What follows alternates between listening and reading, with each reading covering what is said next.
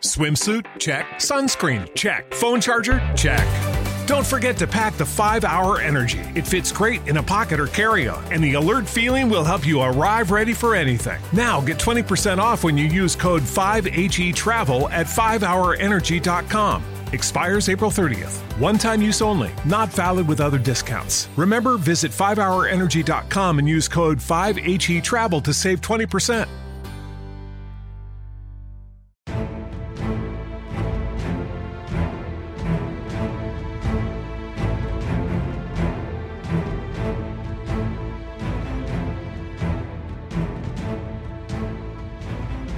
Hello, friends, and welcome to an Unexpected Podcast. I'm Ez. And I'm Lane. And you're Lane. Before we started the recording, I was like, I don't even know what you should say, and you were like, well, why don't I just say, and I'm Lane? And that works. It works out for me. So, that's actually Lottie, by the way, just so you guys know. I'm Lottie Lane. Lottie Lane. Say that like 5 times in a row. Lottie Lane, Lottie Lane, Lottie Lane, Lottie Lane, Lottie Lane, Lottie Lane, Lottie Lane. Da, da, da, da, da. Hey, didn't you say the other day that you thought that if we combined our names, Ez and Lane, right, we should go as Elaine. Elaine. All right. What was the other option? So it's like Laney? Oh, wait. No, that was not an option back then, but now it is. Okay, Laney. I think Laney is cute. Yeah. Oh, you think it's cute? Yeah. You think we're cute? Oh. Anyway, hey, friends, you're about to hear a different sort of episode. I wanted to come on and do a quick little introduction just to introduce this and tell you, like, what the heck is this? So this is something we dropped back in the day. We called it Home, all right? Home. You'll hear why we called it that here in just a second. We introduced this episode. We get into sort of the Great Tales. We were going through the Great Tales, Children of Húrin, Beren and Luthien, The Fall of Gondolin. And we never got a chance to finish it, but now that we've gotten through The Hobbit, and we've gotten through Fellowship, Two Towers, Return of the King. Yeah, what's the last book? Return of the King. So we were thinking about going through all of these, and just one by one, we actually did Beren and Luthien. That's awesome. I think I got to listen to it after we're done recording this intro. Yeah, so it was fun. We went through it. We read it. We listened. We just did kind of a one take or whatever. So we're dropping this for you guys to listen to, and then we are going to probably be picking up, if you would like for us to do these again or to do all three or whatever, we'd be more than willing to. Also, I think the cat's out of the bag here, or the Hobbit's out of the hole. We are doing the Silmarillion. The Silmarillion or the silly Marillion? That Marillion got real silly. So we are doing it. Lane posted a picture on our Instagram the other day, and go check it out. Up Talking Tolkien. He is fired up. He's ready to go. He's ready to dive in deep. So after all the Rings of Power stuff, after we got through that whole season, we took a little break, and we're going to be going sort of chapter by chapter through that. You and I have been falling to sleep to it almost every night. I love it. It's great. It's awesome. I actually love I love the first chapter, though. I don't know. It's just perfect to just drift off and into another world. It really is, because it's sort of the almost like the beginning of mystic, time. Beginning of time, sing it into existence, and it's awesome. We listened to, I think it's the Martin Shaw, I think is the name of the guy who reads the audiobook version that we listened to, and something about his voice just puts us out. Yeah. And it's also retired, but I mean, we want to kind of listen to it when the daylight's ticking, because I think I actually have to have things to say about it. So that should be fun. So be looking for that. We're gonna be back. I think next week we're gonna be coming back with an episode. Lane and I, you and I are gonna be doing a follow up to your experience for Rings of Power season 1. Mm-hmm. So we're coming back with that. So it's a little standalone episode. We're gonna have your perspective, just because you've never read any of the books. You have no idea. So very different from your or Lane's perspectives. Yeah. Yeah, I think it's going to be very different. So we'll hear that, which will be good. I think that's a good taste. And then from there, like we said, we'll do the anniversary of the podcast is coming up. So we're going to be dropping. Wait, when is the anniversary? Yeah, it's coming up on Tolkien's birthday. Wow. So, that's cool. It's great, right? So, we'll be doing that, and then from there, we'll be diving into the Silmarillion. So, want to give you guys an update, so look for an episode next week from Lottie and I, and then you'll look for one from Lane and I, maybe a couple, actually, and then we'll get into these tales of Middle-earth. Sounds great. Merry Christmas, guys. Merry Christmas. Hey, Melons. I'm Lane. And I'm Ez. And this is the very first Hobbit's Guide Home, Histories of Middle-earth. I like what you did, with the home and the histories you of like Middle-earth. It's kind of a double meaning there going on. It works. And this is truly a Hobbit's guide. It really is, guys. This is going to be very informal, very laid back, and it's going to be, we wanted to preface this by saying this is going to be an overview. Ezra is familiar with this story. This is my first time reading it in the details in its entirety. So this is very, very fresh for me.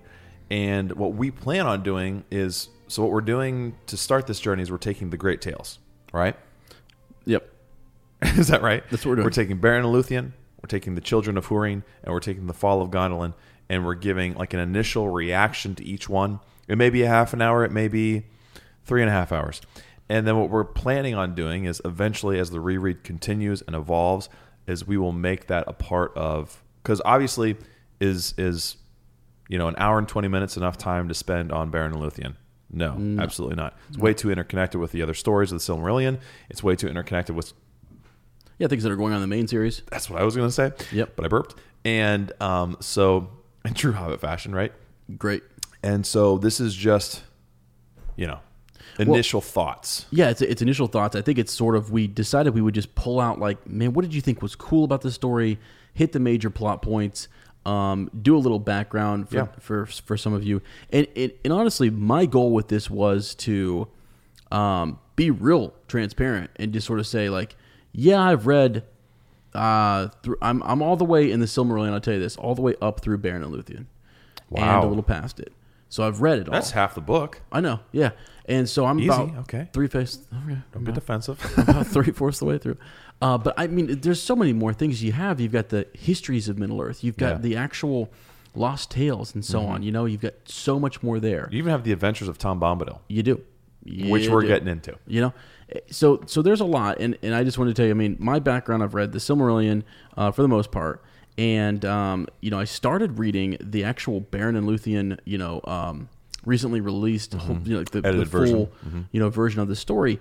And I think we decided that's just a little too much. Let's hit the Silmarillion version first and just because it's a great story. Yes. And I'm going to be transparent. Here's what I did. I started, because we obviously were timing this for the release of The Fall of Gondolin. Yeah. Kind of new edition that Christopher Tolkien has edited and is releasing at the end of August. So we've gotten the other two, right? Yeah. Beren and Luthien came out last year, and oh my gosh, like 10 years ago is when Children of Húrin came out. Mm-hmm. So I've started to read Children of Húrin. I've gotten about halfway through, and then I always got distracted by something else, whatever. It's very straightforward. The way he edited that and put it together, pretty easy to read. It's a narrative. Started to read Beren and Luthien, and it was really, really hard because that story was always changing. That story was always being edited. And in the preface, Christopher Tolkien does a really good job of explaining like how he would find part of the story on the back of a paper in half legible writing that he had to fit in there somehow. And so all that to say, when we go and do the reread through Beren and Luthien, we'll be using that. Yep. But for the first go round, I was like, I just got to go to the Silmarillion. It's a shorter version, right? Yeah. Yes, it is. It's more straightforward. Yes, it is. So that's what I read from. And and this is, when we get into what happens on the podcast is like this really structured. We have to make sure we do everything in a nice sequence, order, whatnot. Here on Patreon, I think we can, with you guys, do something that's very much informal. And when we sit down and talk about it, it sticks. For us, it sticks. Hopefully for you guys listening, it's a refresher for some of you. Some of you, it's brand freaking new. Yep. And that's cool. So what I decided to do was make this very much... I mean, it's a Hobbit's guide. I mean, how would Hobbits kind of tell this story? And we're not talking like Frodo, because Frodo's a pretty, rare as Hobbits go. You know what I'm saying? Yep. So this would be like maybe Sam telling it in the Green Dragon. Sitting around the pub table is exactly what I was going to say. Yeah. So I want to start off by saying I've always been hesitant into getting into the Silmarillion. It's always just kind of been something that is intimidating.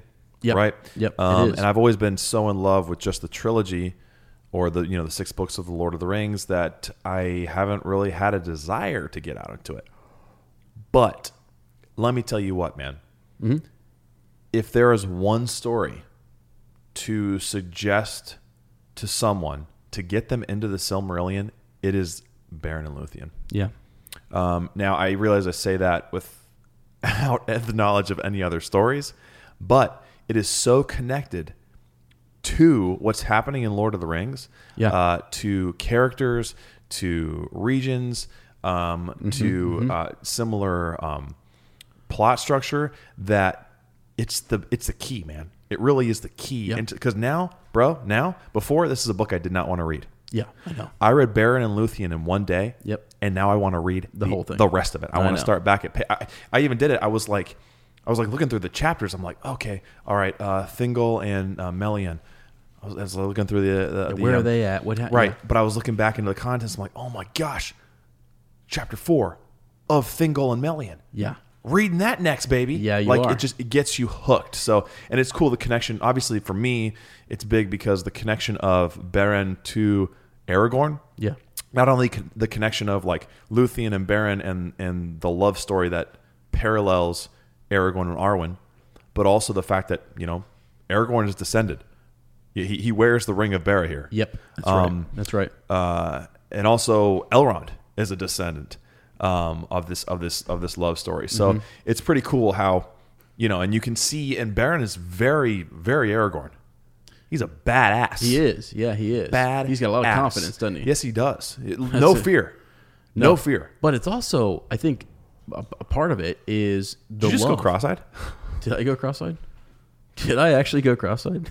It's a part of the Galadriel chapter that's she still got me in a daze. He's transforming into a vampire. I'm sorry. Go ahead. That what happened? No. So it's the idea that he's like he's in love. Yeah. And it's that power that's kind of like he's his confidence.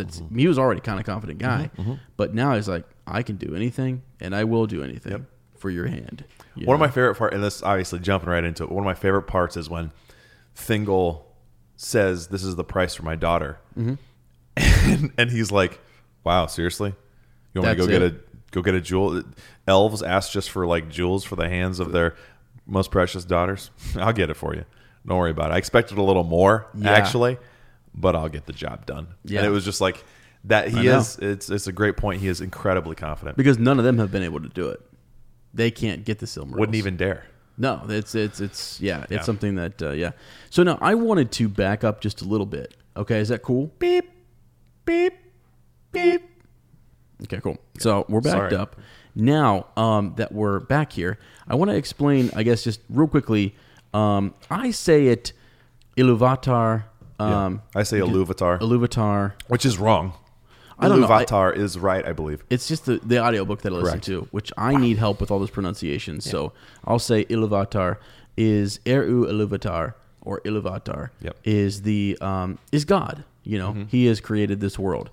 And, the hierarchy, if you don't understand, I'm so sorry if you're someone who's like super savvy in this, but we're making a Hobbits guide. This is a Hobbits guide. Okay. Gosh dang it. And so he's God, and underneath him you have the Valar. Okay. So you have these beings who, they're singing songs, my friend. He's, Iluvatar sings a song and they're singing the world into being. They're creating. You've got, really what I'll do is I'll put two people in your mind here. You've got Iluvatar, God, and then beneath him he's created the Valar. And two of those names that stick out among the Valar are Manwë and Melkor. And they're like kind of brothers. Imagine them being the tippy top here, some of the first created. Romulus and Remus. Yeah, there you go. And one is good, one is bad, yeah. to make it straightforward. Cain and Abel. Yeah, exactly. Yeah. Manwë is good, Lord of the Skies, King of the Valar. He's a boss, okay? Melkor is strong, knowledgeable. He sings a song of discord. He tries to disrupt the tune, different things, and whatnot. And he basically is, he turns into someone the elves name him Morgoth. And so he becomes the Dark Lord Morgoth in Middle Earth. So there's that bit for you. So just to set the stage here. So when we say, I think it's important that you know that Morgoth is super badass. I mean, he's the tippy top here. The way you put it, you said he makes Sauron look like a little wuss. You know what? Yeah. Yeah. I mean, because he basically takes Sauron, who is so underneath the Valar. You've got many. There were like I think you can number the Valar. I think there was like there's a number of them. I can't remember 12 or 14, something like that. I don't know. Well, they actually in the beginning of the Silmarillion they list like all of them and their spouses and things like that. So, and then underneath them you've got the Maiar or Maya. So Maiar being plural, Maya being singular. And for example, Gandalf is one of the Maiar. Okay, and he's a part of the 5 Astari who are sent, to Middle Earth. Sauron is also a Maiar, and Balrogs are also. Balrogs are exactly. Maiar. They're corrupted by Morgoth. Some of those Balrogs have names. And things. So it's just interesting to kind of understand the hierarchy there. Yes, it is. And so as we move forward, there's that. Now, they actually go about Middle Earth, do their own thing. There are no elves when you first start in this whole world. There are no dwarves. There are no men, etc. It is just the Valar and the Maiar. They go into the world. There's more to it again, and they do their thing. They have a good time down there. But it's kind of like it's actually they're not. I forget who it is who wakes the dwarves. He creates the dwarves because they're like anxious for the firstborn, the elves, to come. They didn't know when they would come, and they actually have a great big war. I think actually with I think that's beforehand. I could be mixing this up, but they have a war with Morgoth or Melkor at some point, and then they have several back and forth with him. But anyways, the point we want to focus on though is when. So I bring the dwarves up because I always think it's interesting that they were actually the 7, the fathers of the dwarves, were created. The elves are there; they're just asleep. They haven't awoke yet, and they have not come to. The dwarves are created first. They're created, and they actually and they get Iluvatar's blessing, but he says, but they need to go back to sleep. He goes, they're alive. They're wow. I forget. Gosh dang it! I wasn't ready to talk about this, but it's all right. He kind of he has to put them back to sleep because they will not come before his firstborn. He's Whoa. like, and he kind of foresaw strife. So between, is that where some of the division comes between the two? And he says that they're kind of his adopted sons. Okay. His adopted children versus his true-born children. Thor and Loki kind of thing. Yeah, because he Marvel. doesn't actually, one of his Valar create them. Wow. So, which is interesting, right? Wow, that's so interesting. But anyways, more on that later. We'll have to dive into the names and get it all straight later. Okay, so the elves, when they wake up, I think it's important. There's a piece here. Tolkien Gateway is a great guide to all of this. But the first elves awoke in Middle-earth near the Sea of Halakar. And Orome, he's the huntsman of the Valar. And actually, each of the Valar have like these traits. Kind of like Greek gods. Yeah, kind of. Manways of the sky. Yep. And you've got Orome, who's a huntsman. You've got Olmo, who's of the seas. You've got Yavanna, and so on. So, okay. So he actually is traveling throughout Middle-earth. He discovers the elves, and he makes this bond of friendship with them, actually. And later, as the Valar decide to call the first children of Iluvatar to Valinor, regarding this call with suspicion, Orome selected 3 elves to follow him to Aman and report back what they had seen. So the elves, actually, Melkor is also kind of like keeping tabs on them, and he sees that they've awakened as well. And he starts to spread rumors that the Valar and that these other beings are not good, and that they're going to take you somewhere. It's sort of like he corrupts already before. But once they see Orome, they're like, whoa, he has the light of Aman in his eyes and all these different things. And so some of them do trust him. And actually 3, they call them ambassadors, are taken to Valinor to meet with the Valar, which is kind of neat. So, and those ambassadors later become the 3 kings. So the elves are kind of divided into these 3 groups. So the 3 elven ambassadors were Ingwe, Finwë, and Elwë.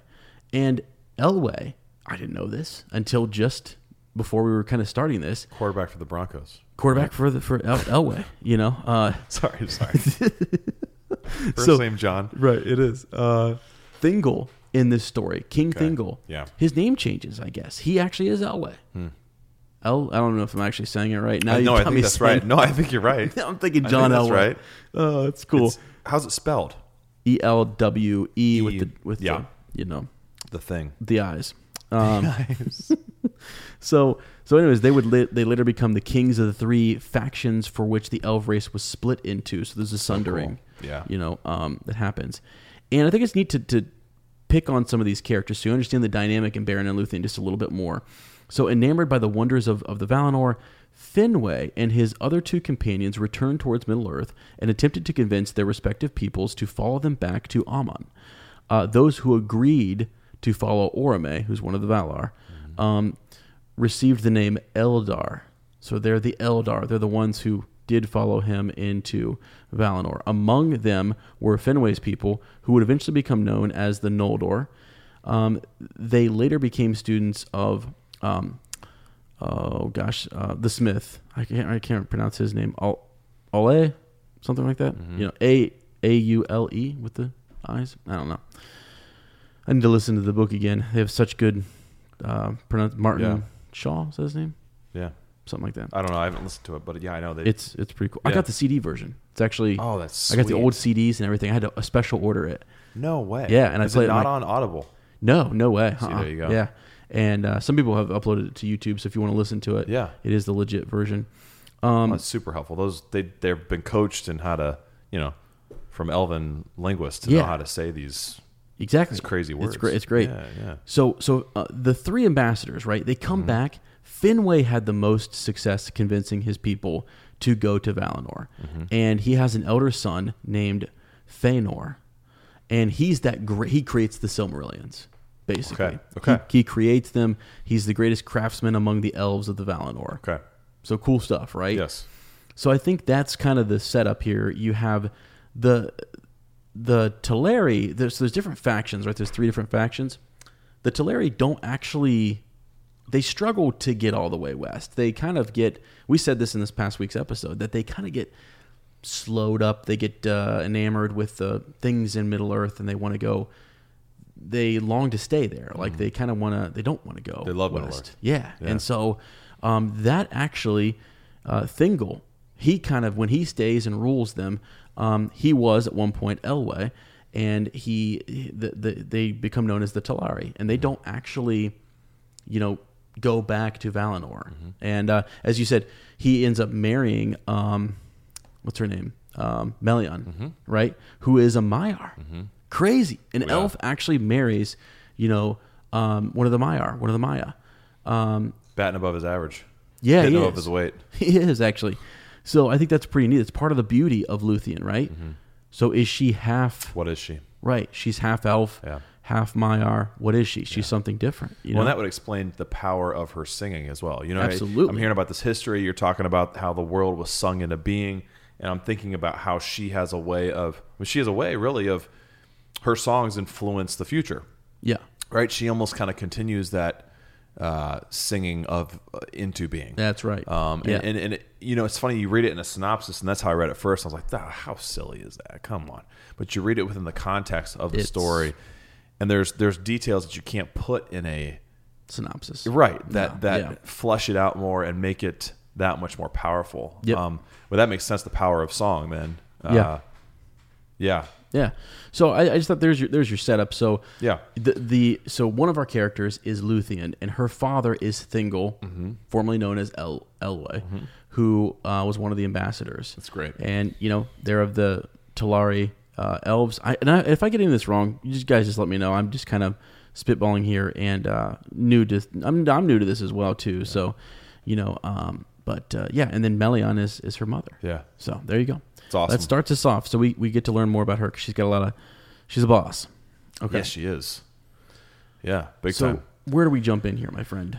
Well, how do you want to do this? You just want to do major bullet points that big takeaways, mile I markers. Guess. Okay. Yeah. Big takeaways. Okay, we'll just get into the beginning of the story. Okay. It had me hooked from the very beginning. You've got a small group of men, and it was big for me that it started off with men. Because elves are great. I love elves. They're cool. Right. And actually, of all the elves, I think Luthien is the most attractive, maybe because she's, like you just said, not totally elf. Yeah, right. She's also Maiar as well, Yeah, right? that's right. So she's elevated a little bit and different and kind of in a way unpredictable. You know what I mean? She is. That's kind of like Gandalf. Yeah, Isn't? I she's mean, it's got sort a of mind of her own. right. She's Right. about her own. Yeah, She's because they were there to help. The Maiar were there to help the Valar to create things and to take care of things and stuff like that. So they very much care about the world and the way in which Melkor, Morgoth is destroying things and the shadow that he brings on stuff. So she's got a bit of that in her as well. Yep, I think. absolutely. So anyway, it was really cool to see Men as kind of the center of this. Yeah. And also I got to read the opening. I swear I wasn't going to do this, but the opening is so beautiful. Among the tales of sorrow and of ruin that come down to us from the darkness of those days, there are yet some in which amid weeping there is joy, and under the shadow of death, light that endures. So right off the bat, it's going to be a sad story. Yes. But there's goodness that shines through it. There's beauty within it. So cool. I mean, it's like, what a poetic way to get you into a story too. Yeah. It's like reading some kind of ancient, I don't know, epic love ballad or something. I don't know. Yeah. So anyway, basically you've got Barahir, who is retreating. They were defending Dorthonion, where Morgoth had pursued him during this big battle, the Dagger Bragollach. Is that right? Yeah, you're right. So they withdrew to this lake area. It was kind of this secluded lake area called Tarn Eluin. Eluin. I don't know how to pronounce that. But they were kind of hidden. It was almost like this little pocket that Morgoth couldn't get to. Yeah. Kind of gave up the hunt, pretty much. But he set Sauron onto it, right? He said, you know what? You go take care of them. I can't figure out where they are. Get these guys somehow. Yeah. So very interesting, this pitiable character of Gorlim, right? He was the husband of Eilinel. So there's the tie-in there is that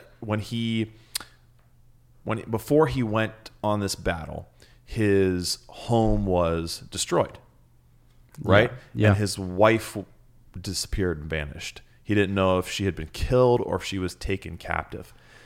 So while they're in this area, by this Tarn Eluin, he's close enough to his home that what he does is he goes out at night and revisits his house in hopes that maybe he'll find his wife or find some clue or just maybe out of some need of comfort, right? Right. Yeah. So Sauron sees this, yeah, and sets a trap for him.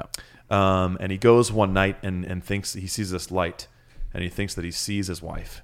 Yeah. And he approaches, and as he gets closer, the light disappears, the figure vanishes, and he feels, the strong hands of orcs upon his shoulders. Yeah. Boom, taken captive. So obviously, I'm abridging this, right? I'm putting in my own words. So if I get something a little bit off, this is just my impression, my takeaway. So, poor Gorlim is tortured by Sauron.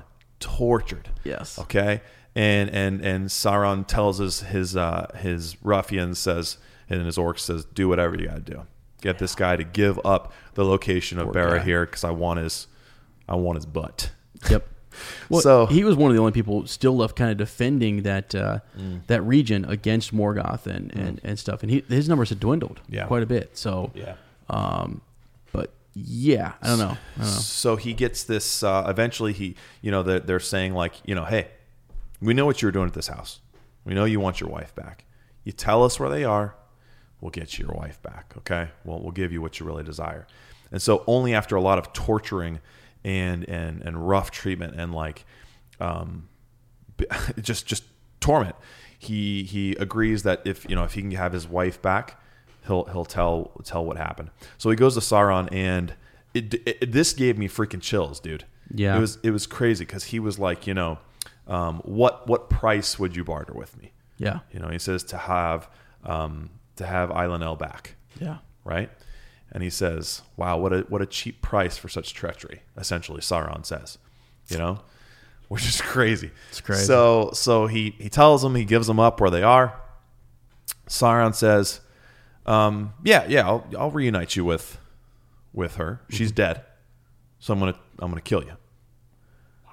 So he, gives him, it says, I think like like torments him in such a way that gives him a really, really evil, like nasty death. So makes it painful for him. So poor Gorlim, did his best, but his love was his weakness, which is very interesting because this is a theme that comes up again later. Right. Yeah. So anyway, they go, they take Barahir and his men, they kill them. And sort of the silver lining of this is that his son Beren was out kind of spying the enemy, right? His father had sent him. I wonder why. I can't remember if it says why, but it's just almost this divine, like, fate thing playing. Yeah. Maybe Iluvatar, sort of like, I don't know, Gandalf, whoever's in control of all this stuff. I don't know, the Maiar. So he had been out spying the enemy, and he has this dream, right? Yeah. Where he sees crows, carrion, that were dripping in blood, and sees the wraith of Gorlim come to him and tell him what he had done. Yeah. So this is what I did. Go back to Barahir and please warn him of his danger. So he speeds. It's almost kind of like it reminds me of almost Gladiator in a way, right? Yeah. He's speeding back to his home to try and save his father and the men. And, he gets there and he sees the crows fly away and they're in the trees almost mocking him like he's too late, kind of a thing. So he raises a mound upon his father and buries him and vows to have revenge. So it's awesome. Like what was called his woodsmanship or something. Okay. Was so good that he was able to he pursued these orcs, right? They're gonna have vengeance. Yeah. So he pursues them, and his woodsmanship was so good that he was able to sneak up upon them without them even noticing. Yeah. So you almost imagine he's moving kind of like ghost-like, like a ranger. wraith-like. Yeah, like a ranger. Yeah. Exactly. And he hears the orc chieftain kind of bragging about how he had killed Barahir. Holds up his hand. Says, "Here he is. Here's his hand." He does. And it's the Ring of Barahir. What was it called before? Was it his father's name before it was Ring of Barahir? He called it something else, guys. I'm sorry. I can't. Here, let me look real quick. Can't remember. We said we'd do this. The Ring of. We look it up here. Ring of Felagund. Felagund. Yep. So was an elven is artifact. That Finrod? Yeah, it was an elven artifact that was originally given by Finrod to Felagund, Barahir. And it was part of the part of his oath. The oath that Finrod fulfilled by protecting or helping Barahir or helping Beren. Yeah. Okay. All right. Cool. So that comes into play later. I kind of missed that. That's sweet. So he sees the ring, goes in, kills that chieftain, gets the ring back, and then is able to evade him and run off. Like, what an amazing opening! It got me sucked right in. I was all about it. You've got this story of vengeance.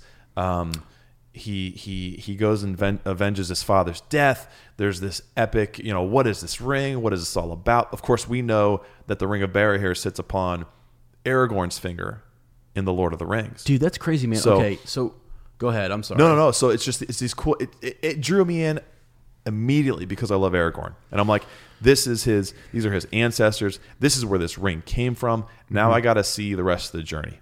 I got to see what happens next. Right. It's just amazing. So what were you going to say? No, it's so the reason that Barahir gets the ring is because he saves Finrod's life, and so he gives that to him as this, kind of an eternal, gratitude to his token of friendship between the two, and it actually says not just Barahir but the House of Barahir. Yeah. And that he would honor, which comes up later. Well, I'm thinking if you take it all the way to Aragorn, who is left of Finrod's line? I don't know. I'm just throwing out questions right now that I would want to look up later myself. So dude. I'll do it while you continue. Wow. On. But yeah. So he kind of wanders in exile, I guess, for about 4 years. He journeys in and near Dorthonion, and which is actually Darth Vader's signature dish he brings into potlucks on the Death Star. Dorthonion. Mm-hmm. It's like an onion soup. Looks like wow, thanks. Okay. Looks like his line doesn't necessarily continue. I thought that he had children. Pretty cool though. Regardless. Yeah. Huh. Yeah, sorry, go ahead. No, sorry. I'm just going through the plot point. You stop me and take over whenever you want to. Yeah, you're fine. It's amazing. This is really neat. Yeah. And he earned renown with his desperate deeds. He builds a reputation in this 4 years out in the wilderness. I think at one point it says, I'm going to try and just go from notes and memory. I don't even, I could, if I start reading the book, I'm going to want to read everything. So I'm going to stay away from it. Yep. And we'll save that for the reread. Yep. But he even like vows, it's crazy. He's out here living in nature with animals. It says he begins to talk to the creatures and the birds, gets to know them as like, it's like his only relations, only family. It's like the birds and the beasts that are around him, his only company. And during that time, he vows to and sets himself to eat no flesh. Yeah. So here you go, vegan next door. This is what we're talking about. This is for you. He becomes becomes a vegan. He's eating plants only. Yeah. So I thought that was so cool that he had this connection with these animals so deeply that he couldn't bring himself to kill any of them. Yeah. I mean, it's just cool. It's that's a Tolkien thing that's thrown in there. That's really, really neat. So anyway, out here doing crazy stuff, talking to the birds and beasts, eating grass, and after a while he comes to Doriath seeking refuge. Yeah. And this in the forest of Neldoreth is where he sees Luthien, who he calls hot. Yeah.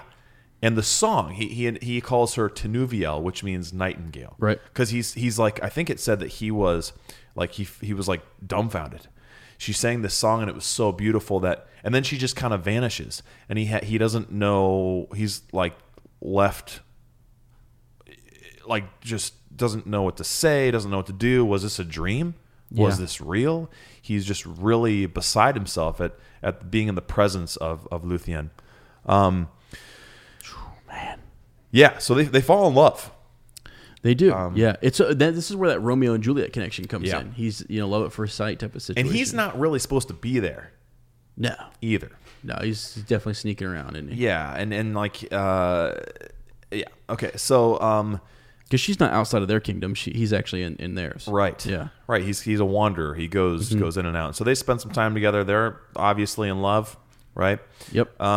We've got this other character who kind of comes into it, Daron, who is kind of Minstrel? He's kind of the Cocoam to Luthien's Pocahontas kind of deal.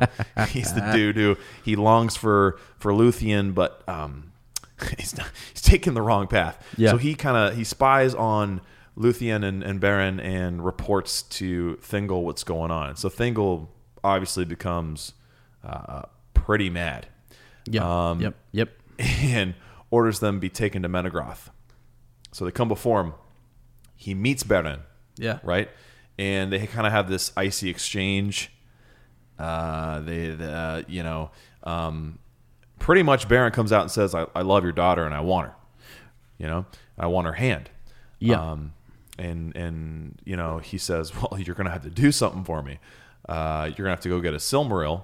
Something. I think he just thinks it's the most ridiculous thing ever. Got to go get a Silmaril from the crown of Morgoth. Well, bring it back in your hand. He's actually, he brings up the oath in which he wants to just kill him on the spot. Yeah, that's right. That's right. He does. Right, That's and there's some kind of oath that keeps him from killing him. Well, and even just Luthien's words, right?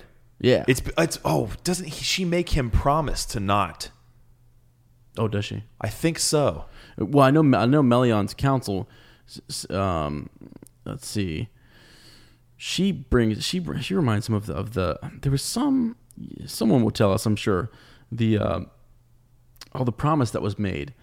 There was something that hindered him. And I don't have the book in front of me. Hopefully, maybe here you go. Here it is. What do you got? It was. Then the king was filled with anger for Luthien he loved above all things, setting her above all the princes of the elves. Whereas mortal men he did not take even into his own service. Obviously, I thought very lowly of men. Therefore he spoke in grief and amazement to Luthien. But she would reveal nothing until he swore an oath to her that he would neither slay Beren nor imprison him. So it was just a promise to her. Okay. I thought it was something of older. Yep. Yeah, so she just says, promise you won't. he makes that promise, and yeah, that's it. I forgot that he wants to kill him. Yep. And because of that promise, he says, and because I love my daughter so much, I won't. Yeah. But he makes that known. He's like, I would kill you if I could. Jeez, man. Yeah. I mean, hold on a second here. You're hooking up with a Maiar. Yeah, really. Batting out of your own league. Really. Okay. Exactly. Come on now. You can't see where this guy's coming from. Exactly, dude. Have a little sympathy. He is you. Yeah, he is. They. Yeah, exactly. And there's also this interesting God, see, I'm gonna get stuck in the book now. It's gonna go too long. No, I don't keep care. me out of it. I don't care if it goes 2 or 3 hours. I don't care. But Beren and Melian have this interesting, like they have these glances and looks between them. Yes. There's this interesting connection there. And she kind of senses a deeper fate. She says, she seemed to him that it seemed to him that words were put into his mouth. Fear left him, and pride of the eldest house of men returned to him. And he said, never mind. He talks about his fate, and that's right, because he insults his lineage. Yeah. Beren's lineage. Yeah, and he says, hang on a second. I come from a long line of men who've done incredible things. Yeah. And that's where he says he's earned death. Oh my gosh, it's just crazy. Okay, no, we can't get sucked in, dude, because this will be for the reread. There's just so much to unpack. No, yeah. But anyway, yeah. Well, real quick, Melian, Melian, I just put up her page here real quick just to kind of give us a little context. So she foresees that war was coming to this land, right? Yeah. Melian warned her husband Thingol. So she says he's pretty much sealed his fate either way. Yeah, either way. You lose your daughter or you lose your land. Yeah. So in turn, Thingol ordered the delving of the strong fortress in their kingdom. So they're setting up his kingdom here, and so on. So anyway, she's always kind of warning him, and it talks about this in Beren and Luthien, that she warns him of these things that are gonna come. Yeah. You're damned either way. Yeah. Really. Yeah. So incredible. It's really neat, actually. Again, that's a very Galadriel thing to do. Yeah. Isn't it? Yeah. Like the kings are kind of more. Not rash, but they just come out and say it, and there's wisdom from their queen. Yeah. Okay. Yeah. Oh my gosh. Sorry. There's just so much. No, dude. It's dude. I'm not I can't. For me to say this as I almost said to you today. Yeah. That I love Beren and Luthien almost as much as, and I couldn't even finish the sentence. Yeah. No. I know. Because it is so good, and there is so much to unpack. But there, we could do that forever. And plus, I also want to read. I don't want to take it too much out of context, from my point of view, because I haven't read the other stories in the Silmarillion, and I want to.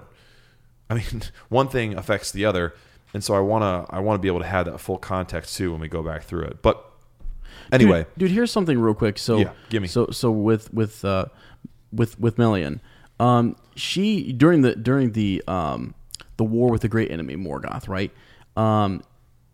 When he comes to their land, she uses her power to guard and defend it with a protection called List Melian, or the Girdle of Melian. And their kingdom was known as, I forget how to pronounce it, Doriath? Yeah, Doriath. Doriath. That's how I'm saying it. Okay. Yeah. The land of the fence. Okay. Whoa. Yeah. This prevented anyone. Again, the names. It's all in the names of Tolkien. Yeah. This prevented anyone less powerful than Melian, anyone less powerful, from entering the kingdom. Wow. However, with the foresight of Amaya, she predicted that one day someone more powerful would be able to enter. When Beren arrived as foretold, she counseled King Thingol. Is that what the glance was? Yeah. So she counseled King Thingol against sending Beren to search for a Silmaril, which would eventually lead to Doriath's ruin. This was one of the many instances in which she proved, through her wisdom and powers of foresight, to be wiser than her husband and an effective queen of her land.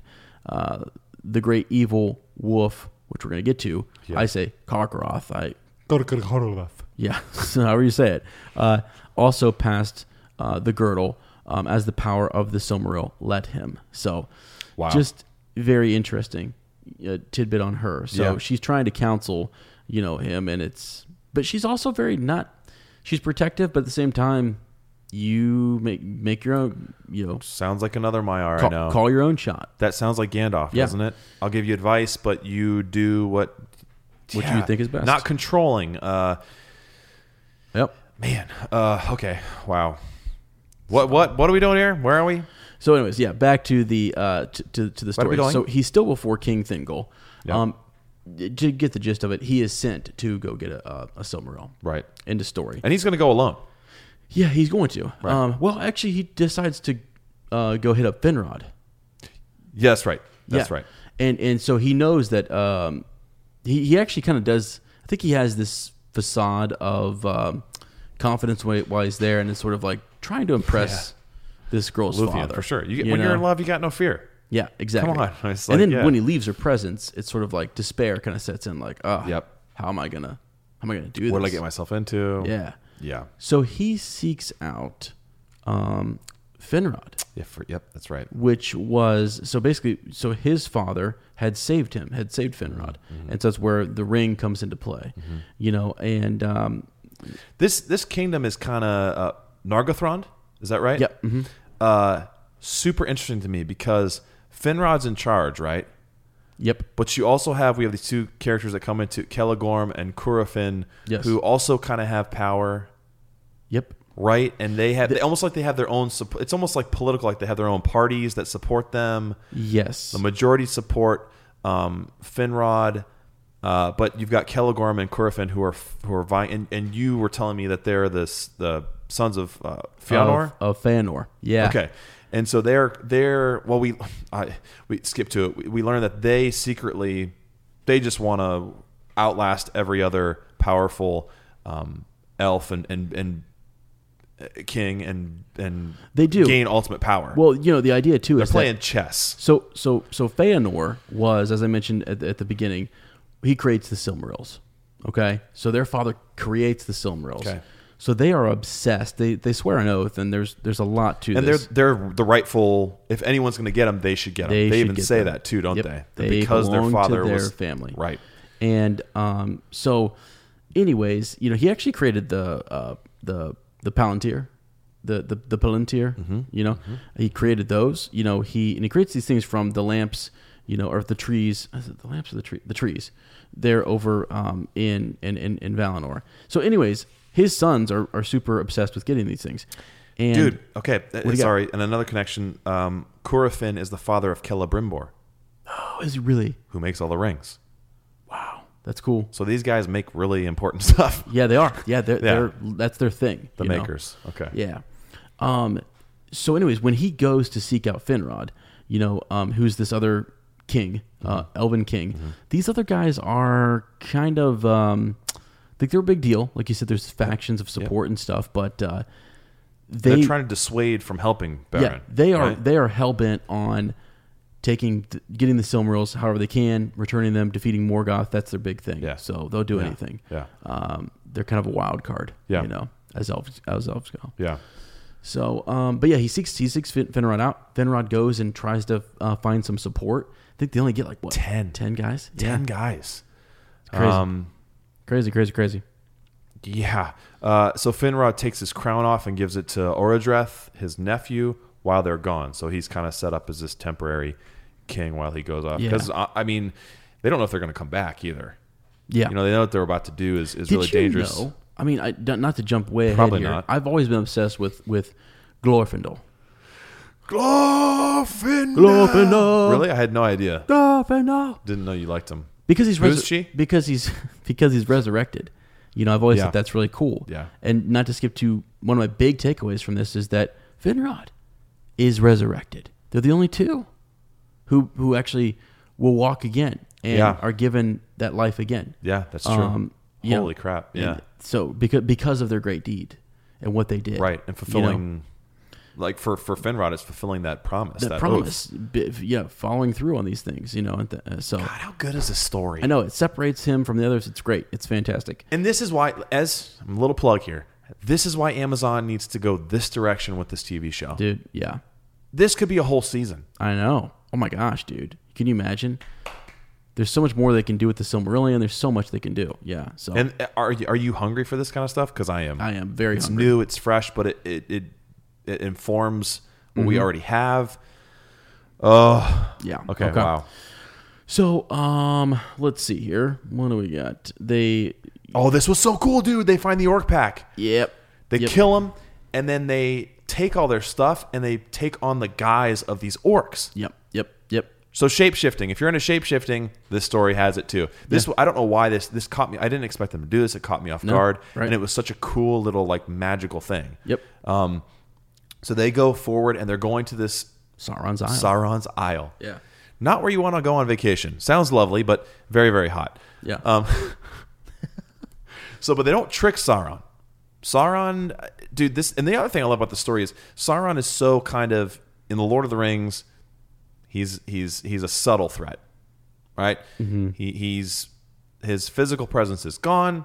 It's his spirit and his gnawing away through the ring that's there, and it's his armies that are left over. Yeah. Here we get to really know Sauron. Yes. He is an asshole. Yep. Massive asshole. Masshole. So he can see right through them, knows something's different about them because of the way they move. And the song, they sang a song that was also revealing of their true identity. Yeah. I'm sorry. Finrod is singing a song of concealment. Yes, that's Yeah. right. That's right. Well, Well, again, the power of these songs. Do you know what this makes me think of? Do you think of the chapter that this makes me think of? This makes me think of Gandalf at the top of the stairs, speaking words of command. Oh yes, And Yep. and like using spells. Yep. And the other person was on the other side also speaking Using quickly a spell. Yeah. spells. And it's a battle of magic. Yeah. Yeah. It's a rap battle up in there. You know? Words, throwing You know? down. Yeah. So Celeborn. Yeah. What? I don't Celeborn. Give my don't. So But anyways, it's just kind of a neat, different It way is of, cool. of conflict. Yeah. You know, and it starts here with Finrod. It will continue with Tenuviel, with Luthien. So, Yeah.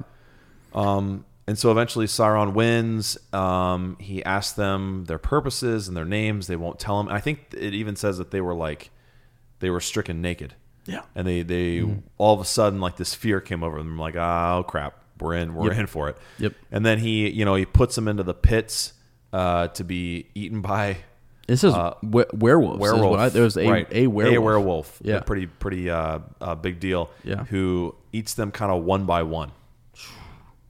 Crazy. And still, they did not reveal themselves. No, they did not. So these 10 companions were the best people to pick. yeah. I think he saves Finrod because he senses something He about knows him. something's up with him. You're right. Yeah, he's and- going to be last. And I think it's when they go to take Baron, Yes. Finrod breaks his chains. Yep. And I mean, talk Saves about him. a beast mode. I know. You know, And and fulfills his oath. yeah, doesn't he kill the werewolf? He does, but he lies. Dies in the process. dying. Yes. Yeah. And actually, before that, we jump Right. back to Luthien, right? Yep. For sure. Goes to ask Melian what's going on, and learns that Baron is in danger, and she knows that she's got to go save his butt. Yeah. Which is the part I love the most. Yeah. She is the hero of the story. She is. She is a enchantress, man. Yeah. She's amazing. She is. So powerful. She goes to rescue him, and Who betrays her again? But Darren. this old minstrel here, he wants a piece. Maybe he should work more on his musical abilities. Dude, it's crazy because he did play for her while she danced. That's true. You know, he was there with her this whole time, and then So it I hurt think- even deeper, didn't it? Yeah, perhaps maybe he foresaw way before Baron ever shows up that he's closest to her, you know, and he felt special in that way. Because his ending is sad. It is sad. He kind of wanders off and Yeah, he goes east, ends up by like a dark pool, and just singing sad songs and to the end of his days. touching himself. Well, consoling himself. That's what I meant. That's guys. what you Come meant. on. Yeah. So anyway,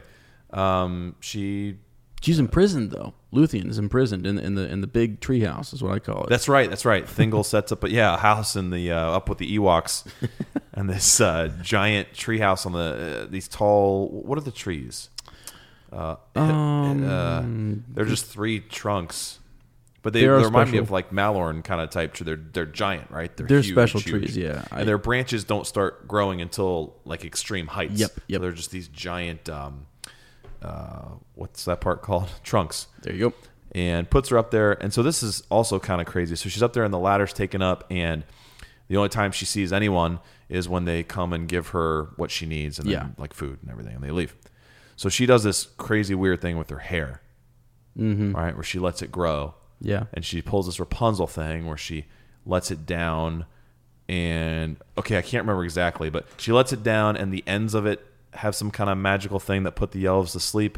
And then she pull it up and use it? Is that what she uses as her like invisibility thing? I don't know. Yeah, she has like some, but how does she actually get down?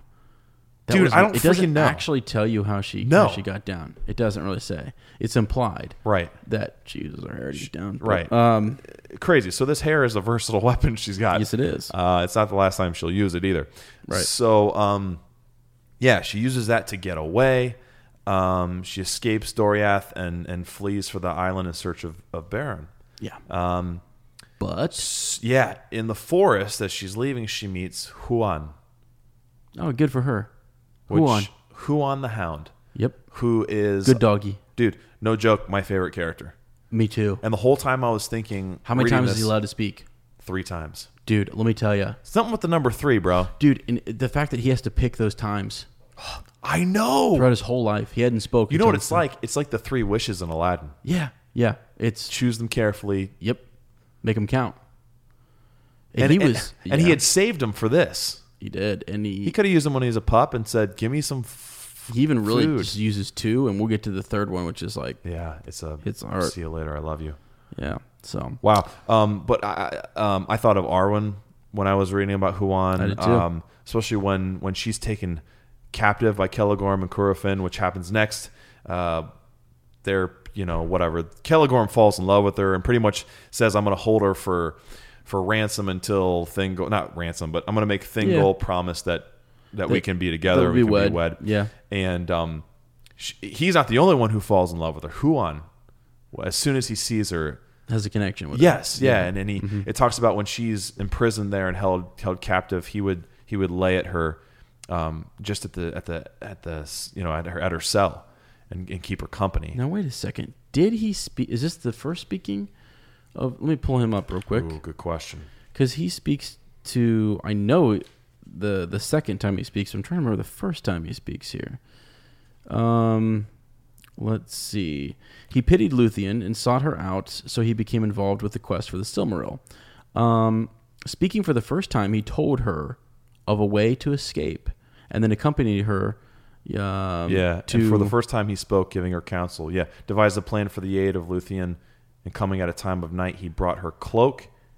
Yes. Mm-hmm. Yeah, you're right. Yep. So, and it was just kind of neat how he. Where was it? That's not the forest. That's later on, when they're on their way to Sauron's Isle. Yeah. Or at Sauron's Isle, I think maybe. I can't really tell. The second time or the first time? The first time. I think the first time, you're right, is when it's when she's held captive. Okay. She's held captive, and he's sitting there with her. Gotcha. Yeah. And he even allows her to ride upon him like a horse, which is a big deal for him, because he's a big deal. He's not just a normal beast. He has a connection to Valinor. He does. Right? He was sent by them. Yes. I mean, yeah. I mean, he's a special dog. He's a special. Yes, he is. Yeah. And it's great because, he has these powers, and he is, even at this point, so to kind of get and he has a prophecy too. He has a destiny. He does. Mm-hmm. Yeah. And it's just neat though that he's with these elves, and he is able to realize, like, they're not treating her right. This is not cool. Even though he had befriended. That was his master. Celegorm. Yep. Yeah. Mm-hmm. Yeah. It was time to move on to Luthien. Yep. And he actually protects him from Sauron. Yeah, dude. Takes him down. Yes, he does. By the throat. Because Huan goes in there and it just lays waste to the other wolves. Yes, that's right. Like in the werewolves and stuff. That's right. And they actually go back and they tell Sauron, that Luthien had came, and she goes down into the pit and is with Beren. And one of the wolves like, limps back or whatever, and he takes, and so Sauron decides, here's what I'll do. I'll take him on, and I'll take the form of this. Of the werewolf. one who is, yes. Yeah, right. that's right. So, I mean, he's got Sauron by the neck by the time he gets down there and tries to, take him on. Pretty What was amazing. he thinking? I don't know. I don't know. So, anywho, but where are we at? So Beren is... We're about there. Yeah. So Let's see. hey, so he has Sauron. So they go to the bridge. Well, hang on a second. So Finrod and Beren are in the. This is where that comes up, where he saves Beren. Okay. So Finrod is about to watch Beren be eaten. He can't stand it. He jumps out and attacks this werewolf. Oh, that's where it happens. Creature. He Yeah, he breaks out of his chains. yeah, breaks his chains, right, and Okay. fights this thing to the death, kills it, and then he's kind of dying, and Beren is there mourning, and that's when Luthien and Huan get there. Yeah. Sauron sends out wolves to attack Huan, but he kills them, no problem at all. Yep. And then Sauron comes out and takes him on, and Huan doesn't even bat an eye, takes him down, holds him by the throat, and holds him there so Luthien can have, kind of talks. To him and says, and she's like, you're either gonna submit this to me, or we'll send you back as a spirit to Morgoth, and you can explain to him what happened. Yep. Yeah. And you'll be a little, you'll be exactly. brought low in front of your master. So you want to do that? He doesn't want that. Right. So he submits his island, and then he shape shifts into a bat, Yeah. vampire type thing, and flies away to Angband. Old Dracula. That's right. And then Luthien comes to Beren, and I love it says in there Beren was in such grief and mourning that he didn't even notice Luthien approaching him. Yes. Right, which is huge for him because he's obsessed with her. She's like what. Well, you imagine he gives him. and Finrod probably really bonded on this trip and being down there and to seeing just the honor in which he, fought and protected him and held up his oath. Yeah. I think Finrod knows too when he sets out. He's like, this is a quest in which I will probably die. Yeah, not come. We are literally walking up to Morgoth, and we're going to try to take a Silmaril. Yeah, I'm dead. Yeah, we all are. Right, and in that way, it kind of parallels the whole quest in Lord of the Rings too, doesn't it? Mm-hmm. It seems doomed. From the start. It seems like you're walking to your death pretty much, or heading right into evil and darkness, and interesting little parallel there. So anyway, Luthien and Beren, they bury Finrod, and it's interesting. I forgot this connection. He built this tower on this island. Yes. So Finrod was being held captive in the tower that he had built long ago. Oh. And then because the interesting thing is that when they bury him on this island, and it's like it's been reclaimed for Finrod. Okay. It's this full circle thing. Sauron had taken it and because Luthien takes dominion over. Yeah. Over that. So Sauron had to give that up. Yep. Yeah, and so it's kind of this full circle that comes back to Finrod, and it's like something he once built. He is now, buried there. Yeah. And then they go free together. Wow. So. Oh boy. Yeah. Okay. So let's move on a bit here. Let's keep going. Let's see. It kind of goes back, doesn't it, to Feanor's sons, right? Celegorm and Curufin. Yep. They end up coming across Luthien again, right? Is that correct? Yes. And they're trying to kill Beren. Yeah. They ride Curufin, it's Celegorm that rides his horse straight for Beren. Yep. And then Huan betrayed him, stood between them. Yes, he does. He says, I don't think so. Yes, he does. You're not going to go up against Huan. He's a boss. He's a monster. So, anyway, so they have a fight, and it is what it is, and they go their separate ways. Huan kind of chases him off. Chases off. And Luthien doesn't let Beren kill Curufin. Yeah, no. That's something interesting too. She says, we can't. Not a good deal. Not a good deal. Well, there's too much bloodshed going on between them in Morgoth, it's like, you Yes. know, there's no reason for them to. Kill your own kin kind of Yeah, a thing, right? yeah. Even though Baron's not, but it would be for Luthien kind of a deal. Yeah. So yeah. Dude, this is so cool. So like the next day they kind of take off, and he is. I don't have this in the book. Or I don't know where it's at, but he sings to Luthien as he rides, right? Oh yeah. Isn't that right? And so it's just kind of neat that he's singing. He's singing to her. Yeah. You know, and she heard him. You know, and just interesting. So. But as they get closer, they've got to take disguises, don't they? Yeah, they do. So they again, the disguises come back. First, we were a pack of orcs trying to convince Sauron that it was interesting. What I remember from that part too that we kind of glossed over, the orcs didn't report back in the right way, Right. and that's how Sauron it kind lured of him. kind of caught him and brought him before him. Where is the part? Have we gotten to the part 2 where Beren decides he's going to leave? Is that the singing part? Possibly, yeah, I think so. Yes. And Huron does his second talk. He speaks for the second time. Yes, because he doesn't want Luthien to follow him. Yeah. Remember, he wants to go do this on his own. He doesn't want peril to befall her. Mm-hmm. And his song is about it's about her. Did Huron not speak to him and warn him that their fates were intertwined? Isn't it there's this reason that said that, like, you know, either way, he is somehow convinced that it doesn't matter, you know, whether she comes or doesn't come, you know? Huan spoke with words, and he counseled Beren, saying, "From the shadow of death you can no longer save Luthien, for by her love, There you go. she is now subject to it. You can turn from your fate and lead her into exile, seeking peace in vain while your life lasts. But if you will not deny your doom, then either Luthien, being forsaken, must assuredly die alone, or she must with your challenge the fate that lies before you, hopeless yet not certain. Further counsel I cannot give, nor may I go further on your road. But my heart forebodes that what you find at the gate I shall myself see." Oh my gosh, dude! I just got the significance of that. Yeah. Okay. All else is dark to me, yet it may be that our 3 paths lead back to Doriath. Yep. And we may meet before the end. Wow. He's wise. He is, dude, man. Huan is wise. And if dogs could talk, that's exactly what they'd say. They would. They'd be speaking some wisdom. Jeez, Lord. To us. Okay, so and that's where they kind of part. They Yep. sort of part ways, and he says, "I can't, you know, it's not my path." And Right. they go, and so So Beren and Luthien take off. they do, and they To Morgoth. and they go disguised, right? Yep. Up to Angband.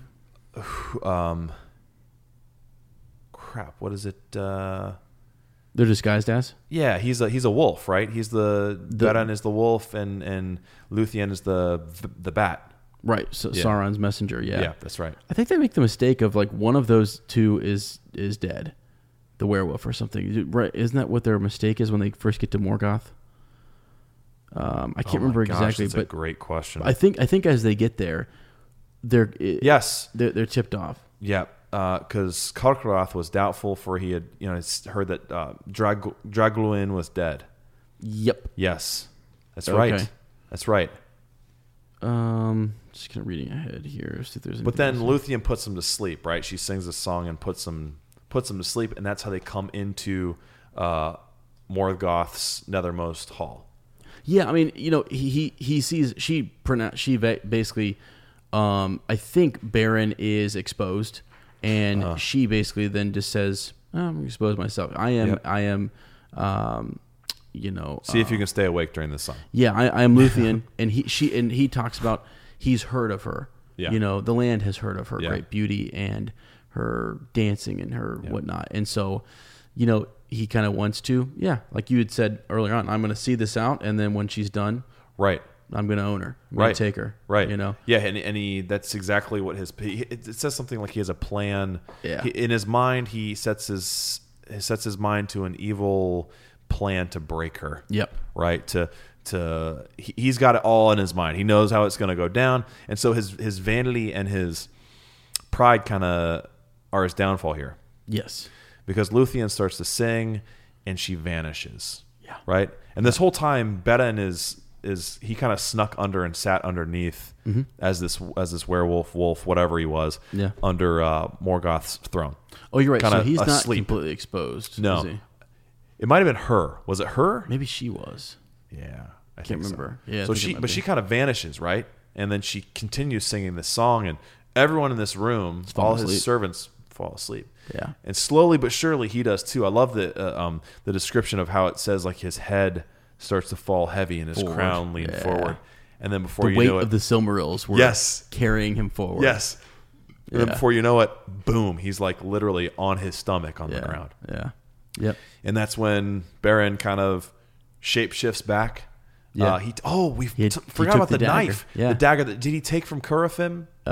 Celegorm. Kelegorm. Yeah. Right? So he takes this knife, Angrist is what it's Yeah, I called, which think sounds so. a lot like Orcrist. Yeah. Kind of cool. Probably brother, sister, sword. I don't know. Yeah. Takes the dagger. He slices the Silmaril off. Yep.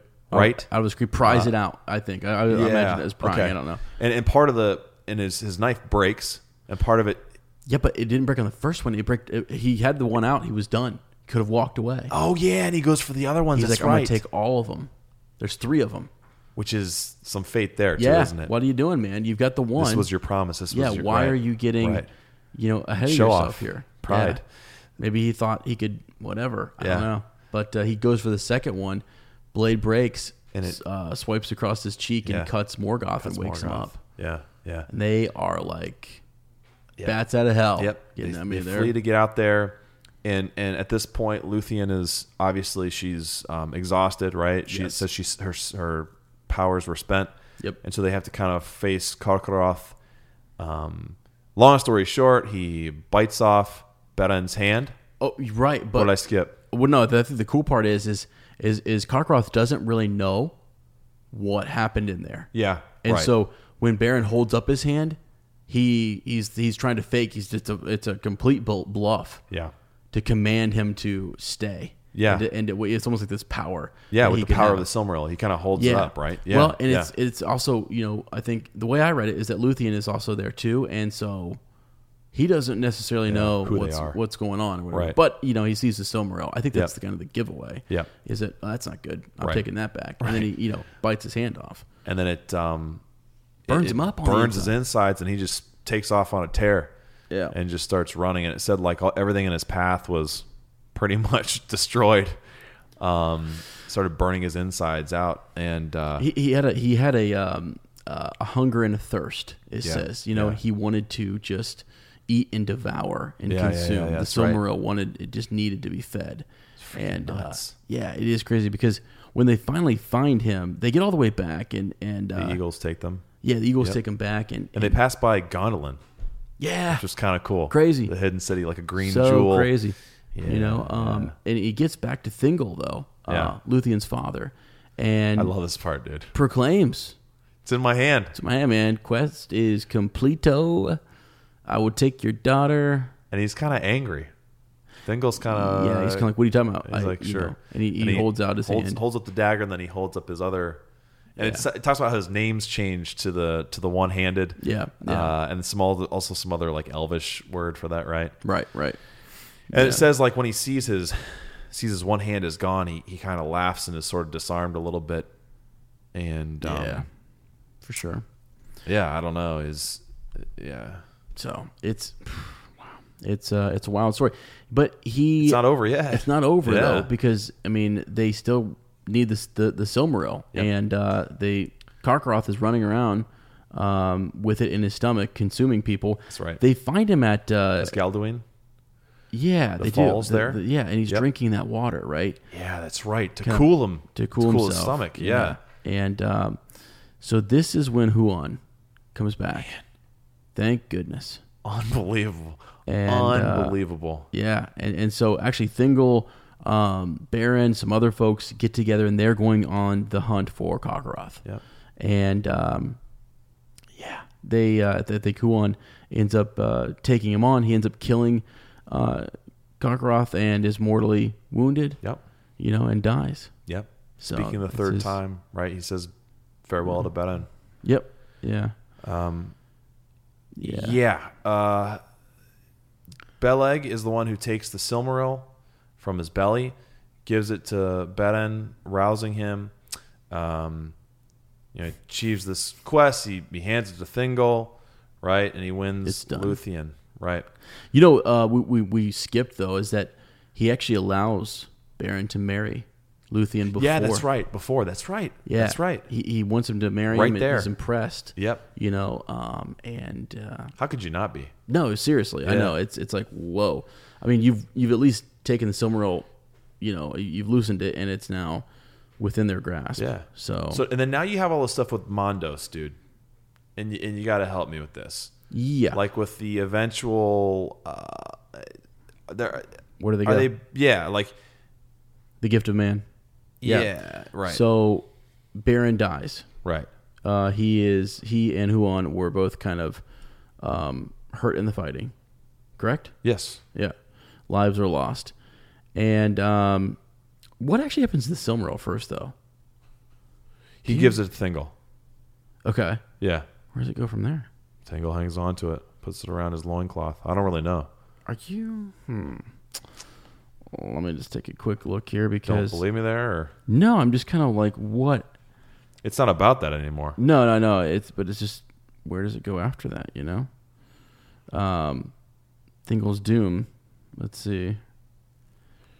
Yeah, I don't know. Beren was aroused by the touch of the Silmaril, and it held it aloft and bade Thingol receive it. Now is the quest achieved, he said, and my doom full wrought. And he spoke no more. Yeah. Does it say anymore? You just look for where it says stuff about the Silmaril. Because now what happens is Luthien actually, I think she goes and pleads before the halls of Mandos, and once she sings a song of just straight sadness, man. Yeah. And mourning. And it moves them, right? Yeah, it really moves them. And I think Manwë, one of the Valar, give her the option of staying there and going to a place in which she could, all that memory, all that sorrow and hurt would just go away. She'd never remember it. Yep. Or she could give up be immortal. Yeah, she could give up her mortal life and go take a mortal life. Nothing more about the Silmaril. No, okay. And then go with Beren and live out another life one more time. Yeah. And they did. Yep. They lived, and he said he couldn't guarantee them happiness, couldn't guarantee them anything. Right. Yeah. Just another life, a mortal life. Yeah. And so crazy. They do.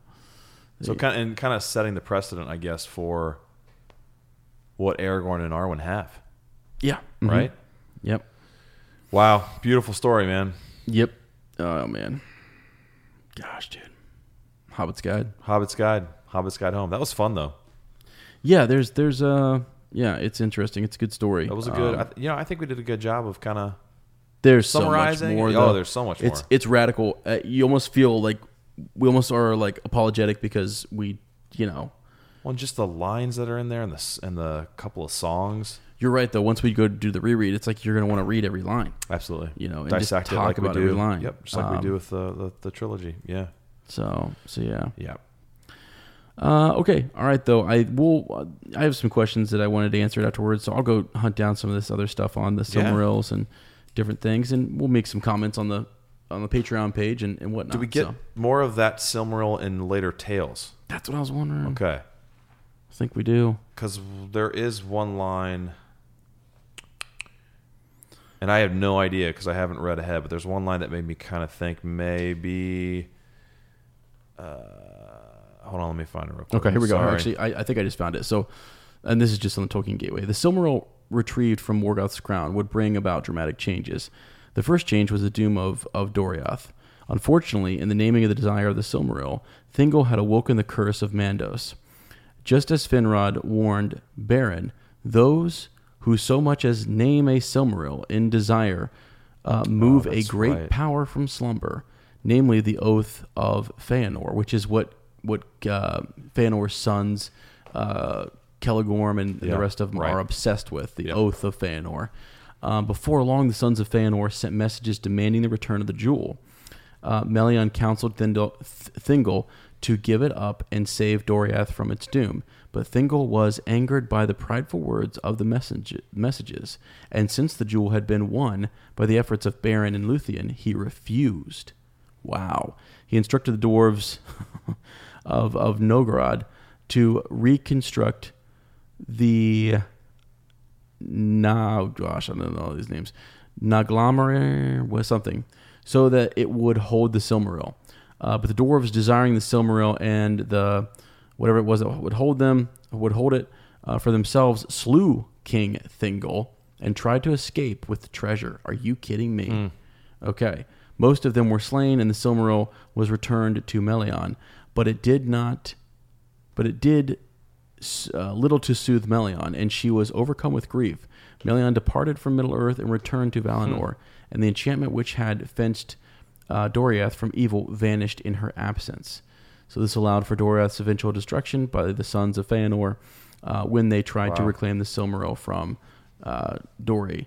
They failed, however, and the Silmaril was passed on to Elwing, Doria's daughter. Eventually, the sons of Feanor tracked her down too, which led to the assault on the mouths of Sirion. Elwing still managed to escape with the Silmaril. Though Morgoth did not count the missing Silmaril as a great loss, it would soon result in his downfall. Elwing and her husband Arundel were guided to Valinor by the Silmaril, and there Arundel pleaded with the Valinor to forgive the sins of the Noldor and put an end to the darkness. The Valar granted his plea, and the lone Silmaril was set in the sky as a star. The Valar assembled a mighty host in the War of Wrath, which resulted in Morgoth's final defeat. And that's the rest of the Silmarillion. That's the whole thing, okay? There you go, guys. That's everything in a nutshell. I'm sorry, I had to know. That's all right. Now we know. I mean, because the crazy part is you think that there's 3, and I've always thought this myself, and there is more to it. Honestly, there's a whole lot more. Oh yeah. Way more, friends. Little individual battles and stuff. But if you just follow that Silmaril and you get kind of where it's going to go, the other ones really don't matter. It's Beren. That's why you said Beren and Luthien's story is so important. And it's just kind of it's wild. It really absolutely is wild. It really is. So, I mean, you get some big players in there. Galadriel's a part of all this stuff, too. Yeah. She's involved. Yeah. Celeborn is in there. Yeah. So, it's some crazy cool stuff. Crazy. Okay, guys. So, what are we reading next? Next month. We are doing Children of Húrin. Children of Húrin. Which God only knows what that's all about. Mm-hmm. You've read some of it more than I have. Melkor and Turin. Turin's amazing. Turambar. Yeah. Bay. Yeah. He also fights... Sad story, though. Does he fight Glaurung? I think. Big old dragon. Yes. It is sad. Yes, it is. Very sad. A lot of confusion and sadness in that one. So, guys, a lot of these are sad it's stories. 3:41 a.m. We're just going to stay up, I think, all night. We love you guys, just so you know. Should we end this with Luthien dies? God, what is wrong with you? Frodo lives, Luthien dies? No, I would say that we don't really know, man. No, she does. Well, they all live. She's mortal. She's mortal. They all live in the halls of Mandos. The gift of Iluvatar. They're out doing their own thing, exploring beyond. Quide Quembe! Jesus. All right, guys. That was fun. Thanks for listening. Next time, we'll be guided by a hobbit into what you just heard, Children of Húrin. And remember, Luthien dies. Thank you.